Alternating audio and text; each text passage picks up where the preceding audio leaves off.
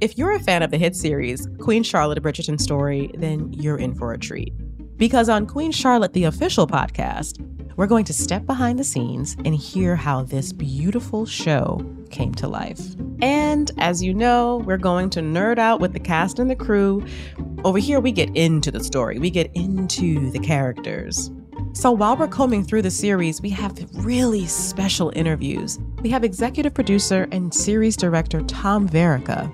Images that we drew upon, Jeff Drew and I, there was so much visual storytelling that we were given freedom to do. And of course, we can't talk about Queen Charlotte, A Bridgerton Story without speaking with the creator, Shonda Rhimes. That's the point, by the way, is that I now live in a world where I don't need to ask anybody's permission to do what I want to do. And I'm really fascinated by the constraints placed on women who did have to ask permission.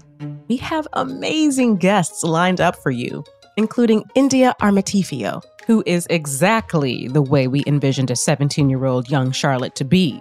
I know y'all agree. And even Corey Milcreast, who shines as a young King George, stops by.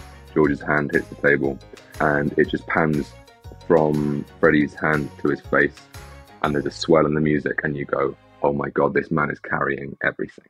We also have Julia Quinn join us to talk about the new Queen Charlotte book.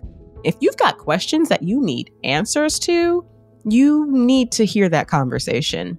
So here's the deal. You go watch an episode of Queen Charlotte, A Bridgerton Story on Netflix, and then you come here and hang out with me and Shonda Land to talk about the show, and then you go read.